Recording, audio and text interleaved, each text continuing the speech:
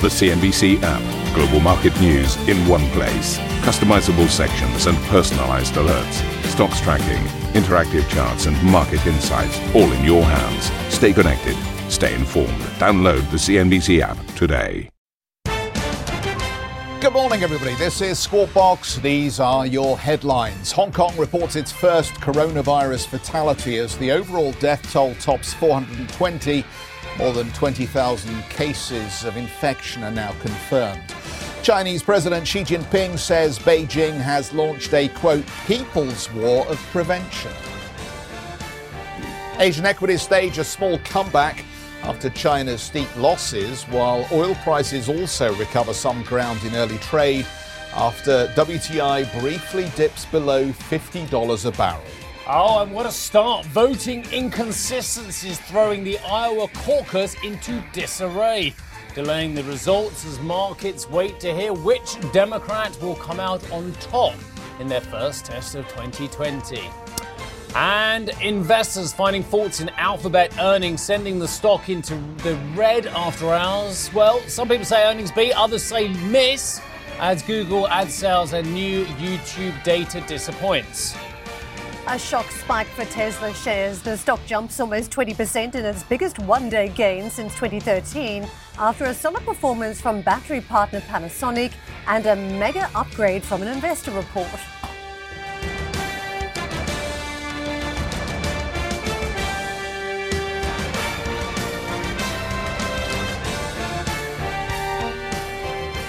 So let's top off the programme this morning with the latest from Hong Kong. The territory has now confirmed its first fatality from the coronavirus outbreak, the second death outside mainland China.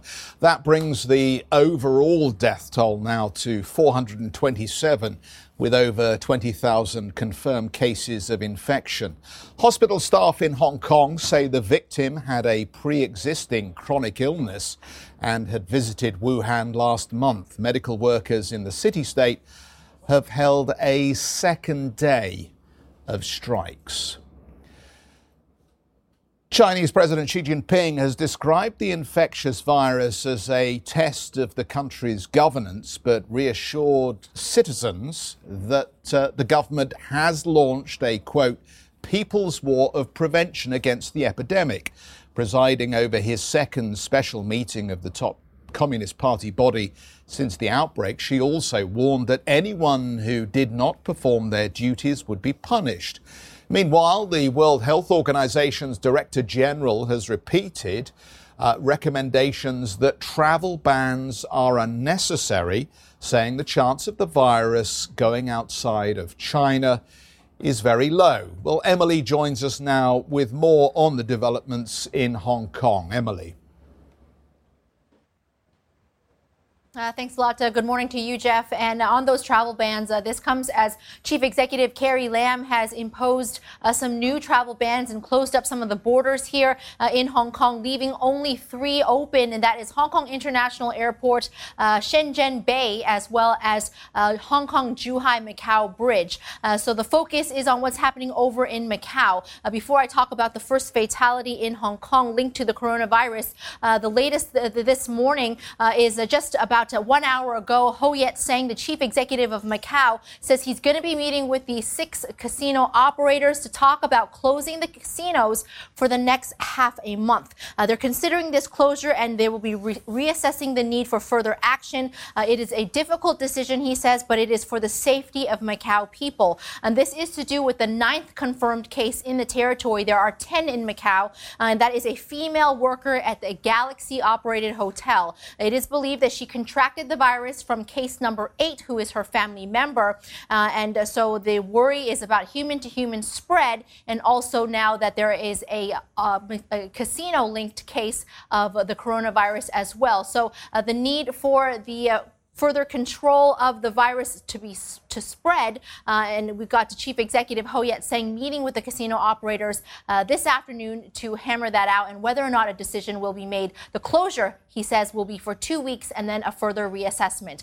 So when that news was made, we saw a big turn in the Macau gaming stocks, as you could see, red across the board, and losses of about 2%. Back here in Hong Kong, the market is holding steady.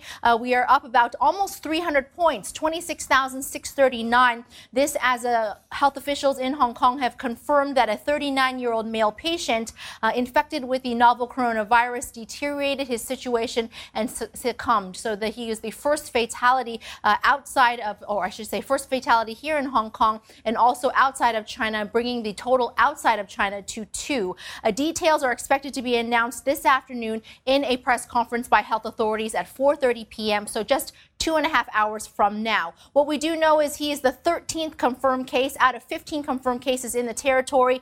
He was a Hong Kong resident who was in Wuhan on January the 21st. He traveled there, came back 2 days later by express rail, and developed a fever on the 31st of January. He had underlying health issues, and he also is reportedly to have transmitted the disease to his mother, who is the 15th confirmed case. So fatality as well as a human-to-human transmission. That would be the latest in terms of the coronavirus update from Hong Kong and Macau. We're also looking at what's happening with the markets and reaction to the latest economic figures that came out. A double whammy, if you will. We got the ongoing social unrest coupled together with the coronavirus. Hong Kong Q4 GDP down 2.9% on year, for the full year off 1.2%.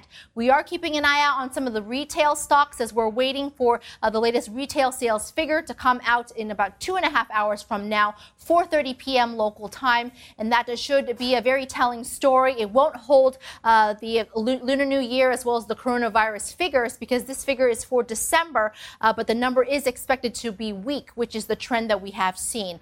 Interesting, we are seeing in the retail sector, Sasa shares up 3.6%, Prada up 0.7%, and a similar performance for Lifestyle International, which is the operator of the Sogo department stores. So for the most part, the markets are holding strong. This was after a very big sell down in the mainland markets yesterday. We saw Shanghai and Shenzhen, a combined $445 billion in market cap being wiped out. Something like 3,000 stocks had traded limit down yesterday as the market got a chance to come back online following that 6-session close for the Lunar New Year period. And we're seeing a rebound today. The Shenzhen Composite is up 1.7%. Shanghai better on the day by 1.1%.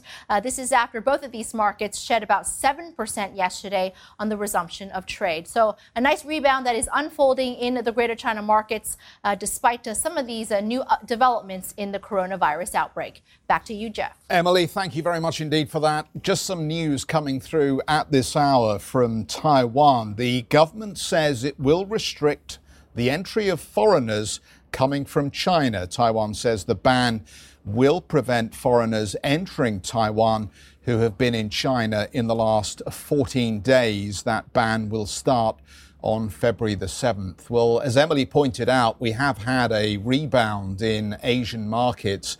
Outside of China, we see some strength as far as Japan, Korea and Australia are concerned. The Nifty 50 also up 1.8% here, as we see a little bit of a relief rally, it seems, away from the more difficult news we've had on coronavirus recently. Freya Beamish is Chief Asia Economist at Pantheon Macroeconomics. Freya, I know it's a very difficult question to give a very accurate answer to, but we are starting to get some understanding, I think, of what this now means for the growth outlook for China. Can you help us understand what numbers you're putting into the model at the moment and what conclusions you're coming to? Yeah, well, people are talking about a hit to Chinese GDP growth in Q1. And if you're comfortable with the concept of negative growth, then that's okay to talk in those terms. But once you get down to the quarter-on-quarter picture, we could actually be looking at a contraction in GDP if you just kind of plug those shutdowns and the repercussions into the spreadsheets, into the models, which is a big eye opener in the context of China. So compared with what the authorities are saying, that there could be 1 percentage point shaved off of year-over-year growth, so we get down to kind of the 5% region. That's already a huge admission from the Chinese authorities, particularly in the year when they've got this long-term poverty reduction goal, during which they need to meet that 6% growth rate. And Xi Jinping is still talking about that.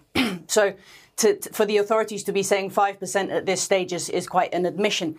But in reality, growth at the end of last year was already extremely weak. We're thinking in the region of 3.8% year over year. And again, as I said, plugging in those numbers, we're looking at year-over-year growth probably less than 2%. And to be honest, I was probably being a bit timid when I put those numbers in, because when you get those types of numbers popping out of a Chinese GDP spreadsheet, it's quite a shocker. So it is a serious impact that we're seeing in the first quarter of this year, at least. Freya, let me just draw the comparison again to SARS. There have been many comparisons at this point back to 2003. But what is slightly different this time round is the big weighting of the services economy in China, which could no doubt have a deeper V pattern for the economy. Just to talk us through that, because at this stage the market is saying we could get more fiscal stimulus from China, we could get more monetary stimulus. With the services economy, what difference does that make in 2020? Well, as you say, because of that increase in the services economy as a proportion of the whole economy, that means the initial hit is larger than in 2003. And it also means that urbanization is much greater, and there's been a lot more travel, which again is through services. Typically, there's a lot more travel at this time of year, which increases the threat of spread. So there's a lot of considerations to take into account in terms of the change in the shape of the Chinese economy between now and 2003. One kind of positive, if we can find any positives at this stage with regards to the services economy in Q1, is that those people that have been, their companies have been shut down in the first quarter of the year, can now still work from home. Some of those services people can work from home. Ironically, there was even a Stanford study suggesting that productivity can increase for that type of worker.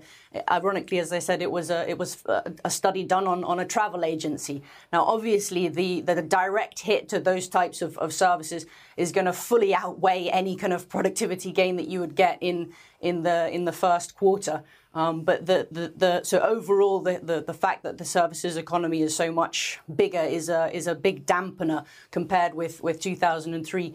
But it goes also beyond the services sector to production of goods as well, because of the extent of the shutdowns. Freya, we've talked a lot about the economics, and if you want to get some water, by all means, while we're talking. But we've talked about the economics. We've talked about what the ramifications could be there. What about the economics plus societal issues could mean for politics there as well? Of course, we have seen very limited challenges to President Xi, to the Politburo over the last couple of years. In fact, they've probably strengthened his position as well. Does this weaken his position domestically at all? It's a huge threat to any politician, and I think particularly in a society where there's not such an easy way of representing discontent. There's no vote. There's kind of shutdown. There's a lot of censorship. And actually, they've tried to keep Xi Jinping out of the news in the past week or so, and he's only just kind of resurfaced again to make a kind of a big statement, I think, today. So it is a huge threat. And as I said, they've got these long-term poverty reduction goals that they want to meet by this year. It was supposed to be a critical year. And judging by their estimates, they were kind of on track to meet that until this virus hit, with the recovery starting to come through in the beginning of the year. So at this stage, I still think that they'll play it a little bit easy on the stimulus side, even into the second half, as they try to claw back some of the growth that they've lost. At this stage, they're still treading somewhat carefully, with the PBOC, yes, making the biggest injection of reverse repos on record as far back as I have data yesterday, and then topping that up with a large net injection today. The important thing to note about these is that the timing of the injection. So this is after the Chinese New Year, and they're replacing the large amounts of liquidity that they pumped into the system before the Chinese New Year holiday. And that's not what they typically do. They would typically be letting liquidity roll off at this stage. They've cut interest rates as well. I think we could probably see them take interest rates lower, probably in those 10 basis point gaps, because it is quite a timid PBOC with regards to the kind of testing the waters first. And they do have this longer term debt problem in their mind, as well as that poverty reduction goal. So they've got a lot to balance, and that makes it particularly difficult in a situation like this. If you enjoy Squawk Box Europe, check out the Brave Ones podcast. The series explores the rise of some of the world's most successful entrepreneurs. Through exclusive interviews with family, friends and colleagues, the Brave Ones podcast features stories of determination, resilience and ingenuity. Available on Apple Podcast, Spotify and Google Play. The Brave Ones podcast, presented by Credit Suisse. Meantime, let's push on and talk about manufacturing in the States, as US manufacturing marked a surprise expansion in January on the back of 5 consecutive months of contraction. The ISM Manufacturing Index came in at 50.9 last month, thanks to a boost in new orders, improved business sentiment, and an easing in trade tensions with China. However, analysts warn the rebound could be short-lived as the spread of the coronavirus risks disrupting US supply chains. And that's the problem, isn't it? How much faith can we put in this data that's been crossing at the moment? Analysts warn. I'm fed up with analysts warning. What about the substitution effect? Surely if they can't import Chinese goods and you've got the US consumer going great guns, then surely US manufacturing industrial has to pick up. I'm just chucking it out there for you, analysts warning. You normally spot everything coming, don't you? Until you don't, of course. Here's where the market did and performed yesterday, up 122 points on the Nasdaq.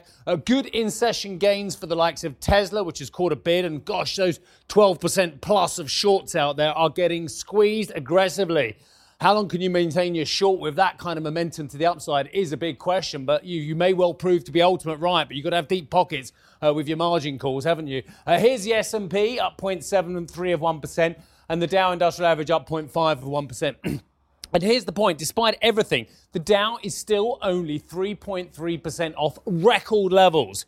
And that's no mean feat, given everything that's being thrown at the market at the moment. Let's take a look at a couple of the Chinese ADRs and see the modicum of stability that's coming back into the market from these. In fact, a very substantial rally. Let's call it how we see it. Baidu up 5.6%, Alibaba 3.1%, and JD.com ADR trading 4% higher in the session. Oil markets, again, an underperformer yesterday where we saw materials rallying. And the oil market, well, look, 11% lower. It says 3 months, but look, most of it's there, isn't it? Look at that. That's all a January move as well. What can OPEC and OPEC Plus do? Because this isn't about their supply problems. This isn't about offsetting what shale is doing. This is pure demand. And they can't prop up demand unless they sive the price aggressively to try and stimulate some form of economic activity. But the market's siving the price aggressively, and still we understand that OPEC Plus are considering what they can do next in this environment as well. So WTI, a little bit of a rally, back above $50, but again, a very tricky position for the oil producers world. WTI trading 50.71. Right, Karen. Thanks, Steve. Tesla shares skyrocketed almost 20% on Monday. This after Panasonic's US battery business, a key supplier at Tesla's Nevada Gigafactory, posted its first quarterly profit. Panasonic shares also jumped on the back of strong earnings. Yesterday's move marked the biggest single-day gain for the electric car maker's stock since 2013. Tesla was also supported by a bullish call from ARK Invest, which predicts the stock will jump tenfold over the next 4 years. Tesla shares are now up some 300% since last summer, thanks to better-than-expected earnings and a ramp-up in production at its Shanghai factory. Alphabet shares have dropped in extended trading after the tech company posted its slowest fourth-quarter revenue growth in 5 years, missing estimates. The Google parent's results were impacted by an underperformance in its YouTube unit and its cloud services business. However, profit for the period rose by 20%, beating expectations. Arjun joins us with more. Well, that big reveal on YouTube that investors have been calling for, somewhat disappointing, I think. But also in the cloud, I was just looking at some of the numbers. Amazon growing at 34% in the latest quarter. Microsoft's Azure 62%. We had 53% growth for Google, so not quite catching up to Microsoft now. Not quite catching up to Microsoft, but it's still a strong showing. If we look at where Google's cloud business is versus Microsoft and Amazon, still very young, I'd say, in comparison. Those who certainly have had a head start. And if you look at the size, no doubt Amazon is about 4 times the size of Google's cloud business. Absolutely huge. So I think there's some positives to be taken from the cloud business. There is strong growth, but the key for Google will be, can it sustain that level of growth over the next few quarters? Because I think with Amazon, you see investors coming to grips with the fact that this is a sector of Amazon that cannot grow at sort of 60, 50% every quarter. They're coming to terms with this perhaps slower growth rate, but that's because it is a maturing business and it is the size that it is. But with Google, I think they're going to want to see this huge growth every quarter on cloud in particular, yeah. YouTube. Now, there were big calls for a reveal on how many subscribers, what the growth rate was. I think investors were a little bit disappointed. They thought the earnings would be, or the revenue numbers would be a little bit higher at this point. Slightly higher, I thought, yeah, they'd be, particularly because there's been shrouded in secrecy for so long, the YouTube business. I think they thought that perhaps it was bigger than it was. But again, I would say that, it's still a very strong sort of showing from YouTube. I think also the fact that Sundar Pichai, the Google CEO, did reveal that they now have 2 million YouTube TV paid subscribers also shows that they're getting to grips with this sort of recurring revenue. But again, I think on the YouTube front, there were higher expectations for that. What, 25 billion being the top number, and then you've got absolutely. 15 billion annually. So yeah, a little bit of a miss on that count. Yeah, and I think the fact that it has been sort of, not broken out for so long brought a lot of these wild guesses to the market. I think given that long term, that clarity on YouTube is probably welcomed at the moment. If your growth is slowing from 39% to 22% and you extrapolate that over the next 2 quarters, should we be worried? And don't get me wrong, we all know that Alphabet is a cash-making machine, has had stunning growth and has probably deserved its extraordinary performance.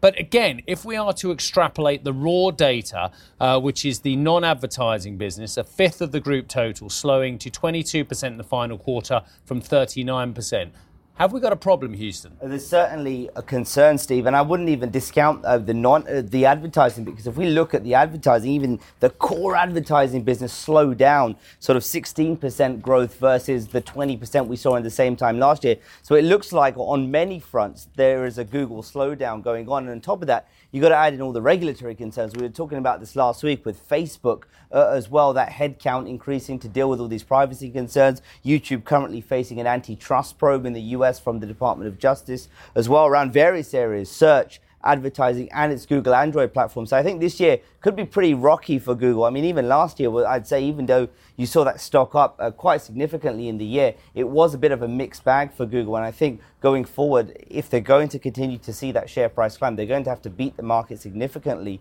and be able to show that they're going to deal with all these headwinds coming forward that could hit their growth numbers. Exactly 5 years ago, almost to the day, in fact 2 days out, the 6th of February, they were $533. And now, what are they, $1,500, give or take a bit of change after last night? And that's the problem, isn't it? Because, you may be absolutely right on what happens with the business, but ultimately, where are investors who are pursuing growth going to go at this point? I mean, we've got these very high valuations, but it seems that there is this FOMO still in the market. Can I give you an interesting stat? Go on then. I think it's interesting. I like a few numbers. I like your charts. The short interest on Tesla is now 13.8%. Now, have a think about that. That's gone up over 1% the last day or so, but as they continue to... So Tesla's short interest is 13.8%. Alphabet short interest, despite, again, this huge rally they've had. Anyone? 2? No, yeah, you're kind of right. 0.9 of 1%. So isn't it amazing how investors are looking at these two amazing companies, and they are both amazing companies, whether they are profitable or not in one case. But one of them's got a 14% short interest after a meteoric rally, and the other one's got a 0.9 of a short interest after a meteoric rally. They're both momentum stocks now, aren't they? And if you're going to see a trade around them, around ETFs and all the herding in one direction, you don't want to be short some of these names. You might have wanted to be in the past around price recognition. Yeah, although that just reminds me of that old Sesame Street song. One of these things is not like the other. One of these things things has an awful lot of debt and leverage, and one of them produces cash. But anyway. I love to count. I love to count. Shall we just give you a quick update on this story out of South Korea? So a South Korean woman has tested positive for coronavirus after a visit to Thailand. We'll just update you on that story. Also, we have the Bank of Japan governor, Mr. Kuroda, speaking about the impact of the virus on the Chinese economy and just providing some support for the market by, in essence, saying we stand ready to cut further if it's necessary because China's a big economy, he says, and there could be a big impact on the big economy. Quite what further cutting they can do at this stage, I think, is challenging, given where we already are with Japanese interest rates. Thank you for listening to Squawk Box Europe Express. For more market-moving news, you can head to CNBC.com. Or join us again on the show with Jeff Cutmore, Steve Sedgwick and Karen Cho, weekdays on CNBC.